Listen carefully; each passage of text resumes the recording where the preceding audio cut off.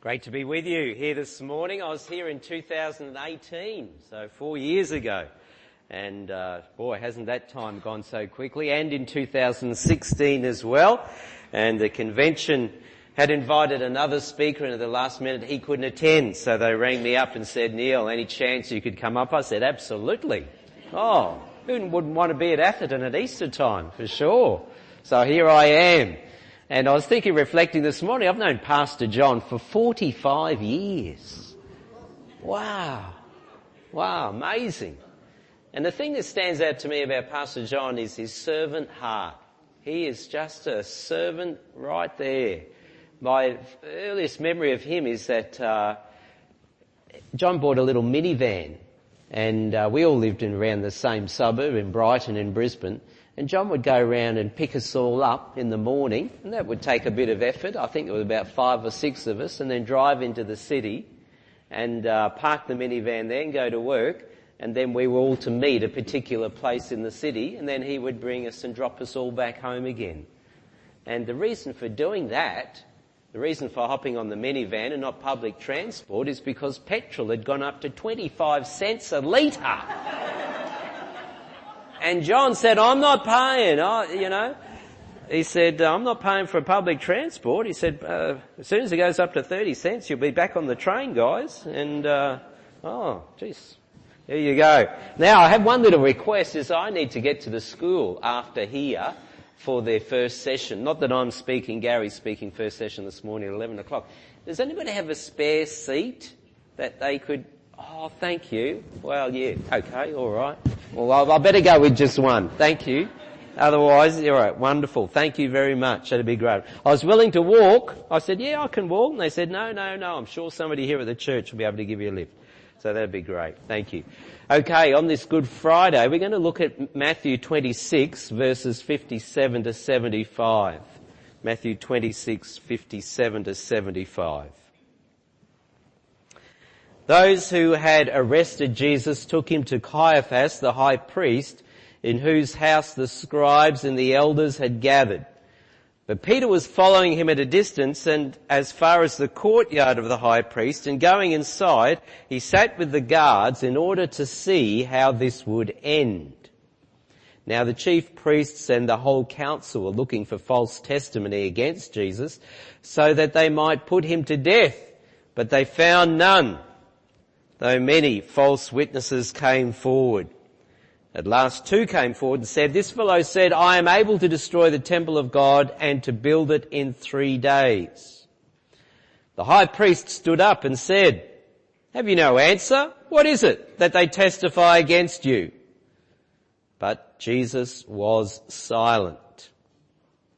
Then the high priest said to him, "I put you under oath before the living God. Tell us if you are the Messiah, the Son of God."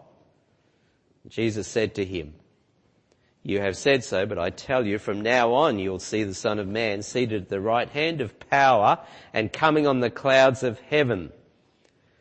Then the high priest tore his clothes and said, "He has blasphemed. Why do we still need witnesses? You have now heard his blasphemy. What is your verdict?" They answered, "He deserves death." And then they spat in his face and struck him, and some slapped him, saying, "Prophesy to us, you Messiah. Who is it that struck you?" Now Peter was sitting outside in the courtyard. A servant girl came to him and said, You also were with Jesus the Galilean." But he denied it before all of them, saying, "I do not know what you are talking about." When he went out to the porch, another servant girl saw him, and she said to the bystanders, "This man was with Jesus of Nazareth." Again he denied it with an oath, "I do not know the man." After a little while, the bystanders came up and said to Peter, "Certainly you are also one of them, for your accent betrays you." And then he began to curse, and he swore an oath, "I do not know the man." At that moment the cock crowed. Then Peter remembered what Jesus had said, Before the cock crows, you will deny me 3 times. And he went out and wept bitterly. Father, we just come to this portion of Scripture on this very, very significant day in our calendar. This weekend, Lord, we remember the Lord Jesus Christ given for us. His terrible, terrible death on the cross. And all because of your love and his love for us. So, Father, we would ask that you would now minister into our hearts. Some of us know this story so well. We've known it for many, many years. So we would ask that you might bring a freshness to it today. That we would leave here changed by your Holy Spirit. We ask in Jesus' name. Amen. Australians uphold the values of being treated fairly and people being treated justly. Our heart goes out to the marginalised, asylum seekers, refugees, those who, for whatever reason, suffer in a way that maybe we will never experience. It's true on the other side also that we don't like people who are treated with something that's over and above what everyone else is expected. Football players, music artists, even if you're the world #1 tennis player, you've got to obey by the rules, don't you? This is what it is. Unfair advantage otherwise. I'm sure each of us have had stories in our own lives when we have experienced injustice. Something's occurred to us and we've said, that's not fair. That's just not fair. Sometimes you just suck it up, don't you? And other times you stand up and say, no, I need to deal with this. I had some ministry to do with in Mackay and was going to be there for 3 or 4 days and then needed to travel to Townsville and needed some ministry, organising ministry there and accreditation with the Bible school where I was at. And so I decided to hire a car. It seemed the best thing to do. Hire a car in Mackay, drive up to Townsville, stay there a few days, drop off the hire car at the airport and drive back to Sydney. Well, it was all good, all worked well. Got to the airport at Townsville, it was about 10 o'clock in the morning, but nobody was at the desk, at the hire car desk. I thought, this is strange, it's 10 o'clock in the morning. Dropped the keys in the little hole, and they go right down there, and then opened up the documentation to discover I need to record the odometer. Well, how's that going to happen? The keys, I can't reach my arm down to get the keys and go back and check what the odometer is on the car. So I thought, look, they'll do the fair thing, won't they? They'll be fair and just by me. I'll just leave it blank. And the plane is soon about to leave. I have to hop on the plane. Well, it was about 2 or 3 weeks later, my accounts manager, she received the invoice from the hire car company, and she said, Neil, it's quite an exorbitant amount. What car did you hire? I said, that was just a little Toyota Corolla. When we had a look, they'd said that I'd travelled in 7 days between Mackay and Townsville 3,000 kilometres. Or did I go via Charleville or something? I don't know. So I said, well, that's not right. It should be, 300. So I rang up the hire car company and I said, look, this is the story. I dropped the keys in the bucket there. Wasn't able to put down the odometer reading.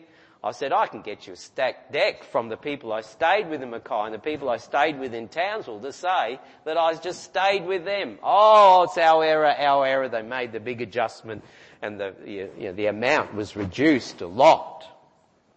Fortunately, my accounts manager brought it to my attention. I said, thank you, you just didn't pay it. That would have been unfair. We come to the trial of Jesus before Caiaphas, and it was anything but a fair legal trial. Apart from Jesus, there's 2 main characters in this passage that I read, and they couldn't be 2 more extreme. There's one who's the president of the Sanhedrin, religious leader, spiritual guru, as the people would have thought of him of the day, and people looked up to him for their spiritual knowledge and understanding. And then the other person a simple Galilean fisherman, poor, and really had no influence over the people at all. And yet both these two men were united in showing no support toward Jesus. Like every organisation, the Sanhedrin had developed their own laws and regulations about how trials were to be conducted. And as we'll see this morning, over and over again, their own laws, their own rules were broken in this trial. Straight away, the setting for the passage shows the illegality of the trial. The Sanhedrin had declared themselves that trials were only to be conducted in the hall of judgment in the inner court of the temple. Yet here we read, it was conducted in the courtyard of Caiaphas. The Sanhedrin consisted of 71 members. 24 seats were assigned to the chief priests, who were the Sadducees. 24 seats assigned to the elders, who were Pharisees. 22 seats assigned to scribes, who are also Pharisees. And the big kahuna, the big one up the top, is the high priest, who was also a Sadducee. So the Pharisees outnumbered the Sadducees in the Sanhedrin. When it came to a trial, not all 71 were required to be present for a capital punishment. They had declared themselves a minimum of 23. 23 needed to be present. And they'd said that a person on the sentence under the sentence of death was to be informed that they were liable to the death sentence and how they were to be executed. Failing to let the person know meant that the person could not be executed. If only the minimum number of 23 attended this trial, they themselves, the Sanhedrin, had said 11 votes were sufficient for an acquittal, 13 were required for a conviction. Just as the minimum of 2 witnesses needed to be brought together to bring a charge, so there needed to be a majority of 2 to bring a decision of guilt. Scripture doesn't tell us how many members of the Sanhedrin were present during this trial, but we know at least 2 were missing. Joseph of Arimathea and Nicodemus. We can get from the passage that the religious leaders wanted this trial to be over and done with quickly. And so they sought out false witnesses. Again, this was illegal. The defence was to have the first word before the prosecution could present the accusations. It shows that the Sanhedrin were not organised. This had been hastily put together, and the trial had been was taking place at night. Mark 14:55 says that the whole council sought to bring a charge against Jesus. Now that was illegal. They themselves had said all could argue in favour of an acquittal. However, not all could argue in favour of guilt or a conviction. One by one, the religious leaders presented false witnesses to this trial, and none was found to be in agreement. Jesus should have been released. Again, this shows the lack of organisation by the Sanhedrin.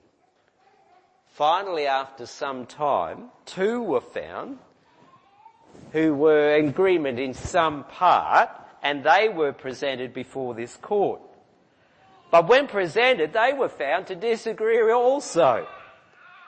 One said that he'd heard Jesus say, "I will destroy this temple that is made with hands, and in 3 days I will build another that is not made with hands."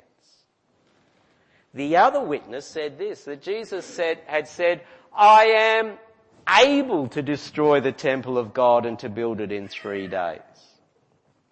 Now, which one was correct? Did Jesus say, I will destroy the temple, or did Jesus say, I am able to destroy the temple? See, the first one is a statement of intention. I will do it. The second one is a statement of ability. I am able to do it.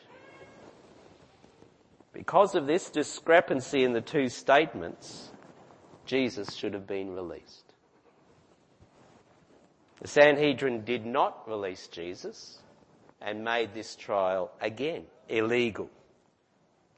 For they themselves had declared when witnesses are brought together, they must agree in every detail. Jesus could not be charged with bringing disrespect on the temple. Under Roman law at the time, the Sanhedrin lacked the authority to put anyone to death except if it could be proved that they had shown disrespect to the temple. If this could be proved, then the Sanhedrin had the authority to execute that person. However, two witnesses could not be found to be in total agreement that Jesus had said these very words. Now it's late in the night, and I imagine Caiaphas is frustrated. He just wants to get to bed, and all this is happening on his watch and in his own court. So what does he do? Scripture says he stood up and he commanded Jesus. Of the two charges brought against you, which one is correct? The intent to destroy the temple or the ability to destroy the temple? Now this too was illegal. The accused was not allowed to testify against himself. Jesus said nothing. And legally, he was not obliged to do so. Well, imagine Caiaphas, he's getting even more frustrated now. Here the man is in front of him and he won't even speak. So he charged Jesus under oath. I put you under oath before the living God. Tell us if you are the Messiah, the Son of God. Now Caiaphas obviously knew that Jesus had claimed to be the Son of God, and he knew that the Messiah was supposed to be the Son of God. And in Mark's account of what we've read, Mark's account in 1461, he asked Jesus this question, are you the Messiah, the Son of the Blessed? And blessed is another term for the name of God. Being placed under oath in a civil court, the person must answer. And Jesus does.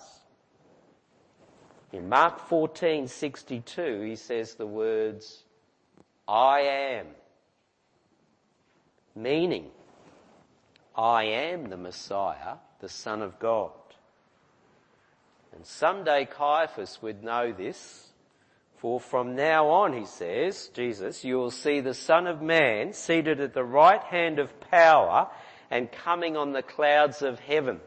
And the word power was also another name for God. Jesus was saying to Caiaphas, even those in hell will see the Son of Man when he returns on the clouds of heaven. Upon hearing this, the high priest tore his clothes. Again, he was illegal. He wasn't allowed to do this. He was forbidden to tear his clothes. Even when his wife had died, the Sanhedrin declared the high priest must not tear his clothes over the death, the grief of his wife. This too shows how strict the law was in the tearing of the clothes. Those present would have been absolutely shocked to see the high priest do that. For he believed that he had heard Jesus, he had heard God being cursed. But Jesus hadn't blasphemed God. He'd never said the name of God. He only said, I am. I am.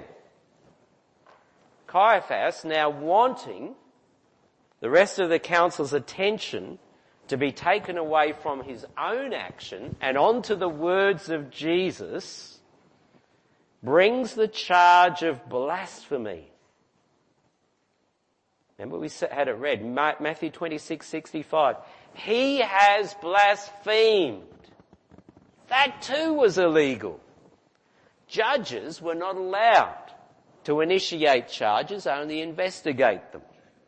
And the accusation of blasphemy was only valid if the name of God had been pronounced. Jesus hadn't done that. Caiaphas went further. Why do we still need witnesses? You've now heard his blasphemy. What is your verdict? Well, that was illegal. The testimony of the two witnesses that had been brought in were not in total agreement, and a person was not allowed to be convicted on his own words alone. Those present announced Jesus guilty. There's two. That was illegal. A guilty verdict was not to be pronounced at night, only during the day. Blasphemy was a capital offence. In their own laws, the Sanhedrin stated this: in the case of capital punishment, the trial and guilty verdict were not to occur at the same time. There must be at least 24 hours separating the trial and punishment. That's why cases, they said, could not be heard on the eve of the Sabbath or eve of a festival, because the council could not reconvene in the next 24 hours.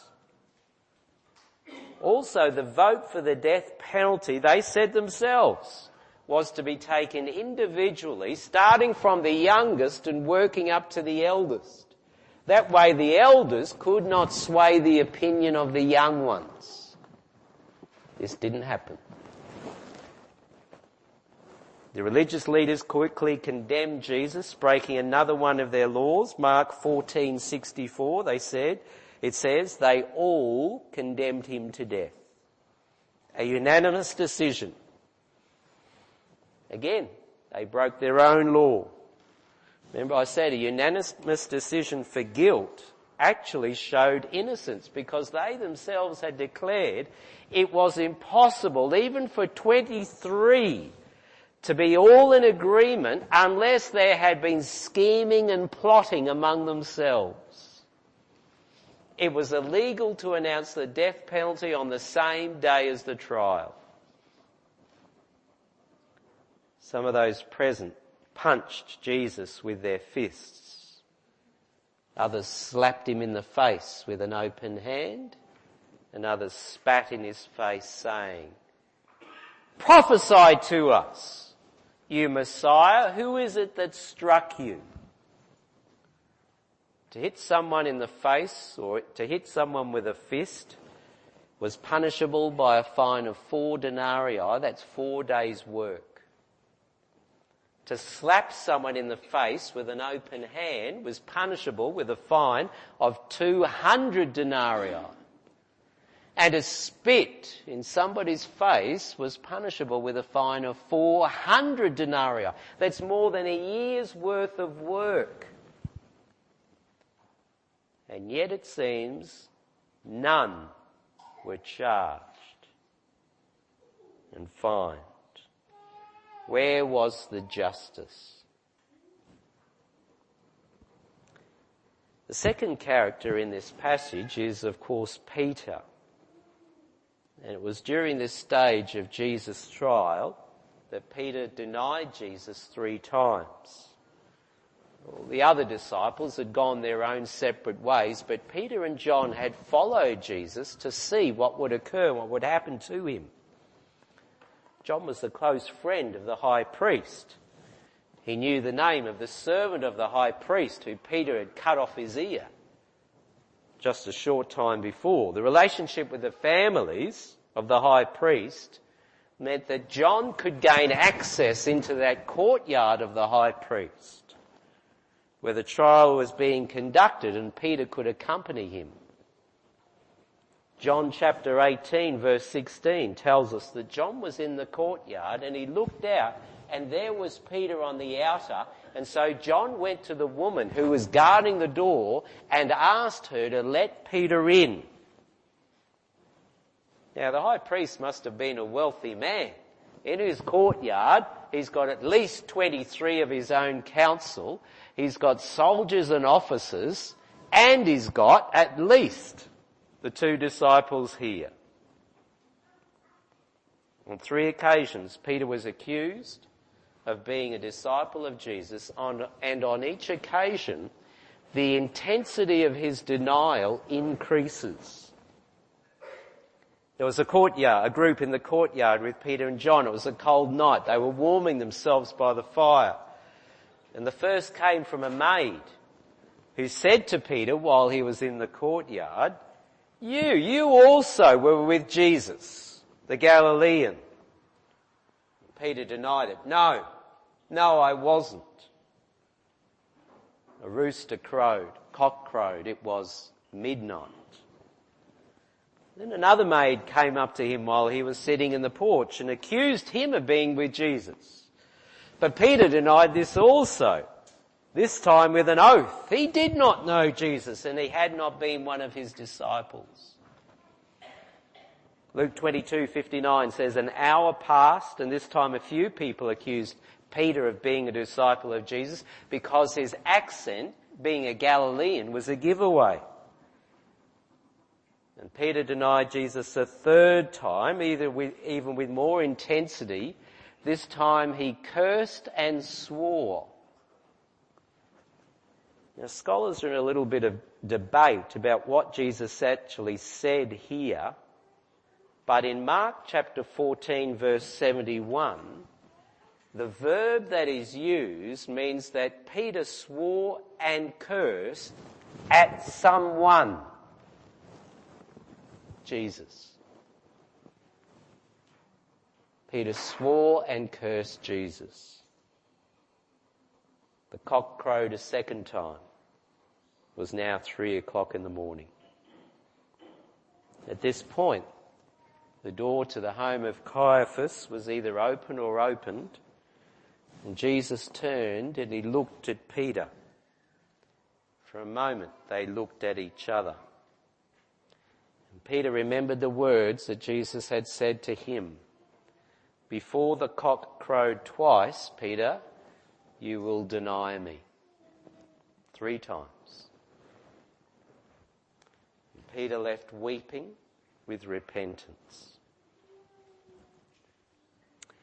It's always interested me, people who hear of Bible stories, who hear of the gospel, but they don't respond. They don't come to Christ, and in fact, they turn away from Jesus.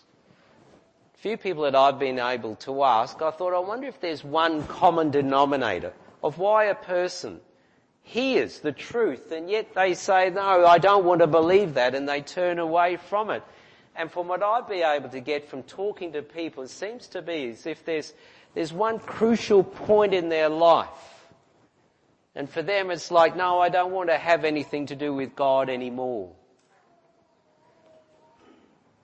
Travel overseas sometimes with photography groups, and the photographer that leads our group, I was speaking to him on Norfolk Island. He was asking me, he knows I'm the Baptist minister, Neil, why do you believe in what you believe? And then I asked him about his own life, and he told me that as a family, he and his brothers and his mum and dad had gone to church his whole life until he got to a teenager, and then he said, one day we just stopped going to church altogether. I said, why? Why did that happen? And he said, my brother died. My family decided not to go back to church. David Attenborough, he says, he knows the truth, knows it in his head, right? But he says, no, he says, I can't believe there's a loving God, because there's a boy in Africa who's 10 years of age who has a worm in his eye, and this worm is digging away at his eye, and this boy one day will be blind. How can a loving God allow that to happen? Of course, that's another whole different story, isn't it? Love in suffering. But not only that, the reverse can also be true. There can be people who go through really difficult times, really hard times, and their faith in Christ doesn't decrease but increases. It becomes stronger. I was in Barrel just a few weeks ago teaching at the Bible school there, and I met up with they used to be the property manager. And good old Phil, he's been to India 30 times. India. He goes every year twice. He's been going for 15 years, and he left last week for his 30th trip. And he goes over and he works in orphanages, and he's able to preach in certain places, and he meets up with other Christian leaders. And I asked him, I said, is there anybody in particular that you want to meet up? This trip. He's there for the next 30 days. I laughed. He said, the Guru. I said, who's the Guru? And he told me this story. He said, the Guru lives in North India. And for many years, 3,000 people would come and listen to the Guru speak words of wisdom, and they would give him money. And the Guru ended up being quite wealthy until a year ago when the Guru became a Christian. And now the 3,000 don't want to listen to him anymore. And he doesn't have any income. And he's had to move out of his house, and now he lives in poverty. And Phil wants to meet up with the Guru. And then Phil said this, the exciting thing is this, Neil. The Guru is best friends with the Prime Minister of India. And he's hoping soon to be able to share his faith with him. Let us be counted amongst those who, as time goes on, our faith doesn't decrease in Christ, but our faith becomes even stronger. We pray together. Father, over this weekend, as each of us will be reflecting on the death of your Son, and of course Sunday, the great news, the resurrection of your Sunday, Lord, it seems to be as if we're viewing from afar. We read these stories, but we do our best to imagine and think what was happening. But what cannot be denied, Lord, is that you went through all of this because of your love for each one of us. Your suffering and your death, the one thing that drove you to the cross, the joy that was set before you,